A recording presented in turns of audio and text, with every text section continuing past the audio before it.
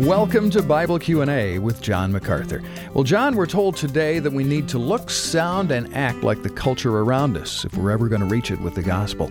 Some give that approach a big name, contextualization, and the verse they go to support it is 1 Corinthians 9:22, where Paul said, "I have become all things to all men, so that I may by all means save some." So, what does it mean to be all things to all men? Well, I'll tell you what it doesn't mean. It doesn't mean that Paul changed his wardrobe. It doesn't mean that he changed his hair.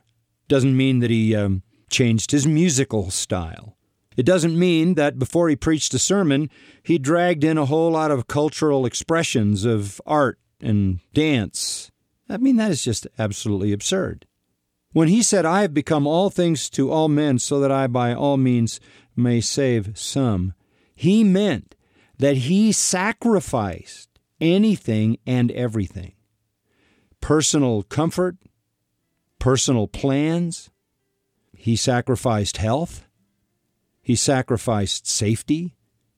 He sacrificed security in order to reach people.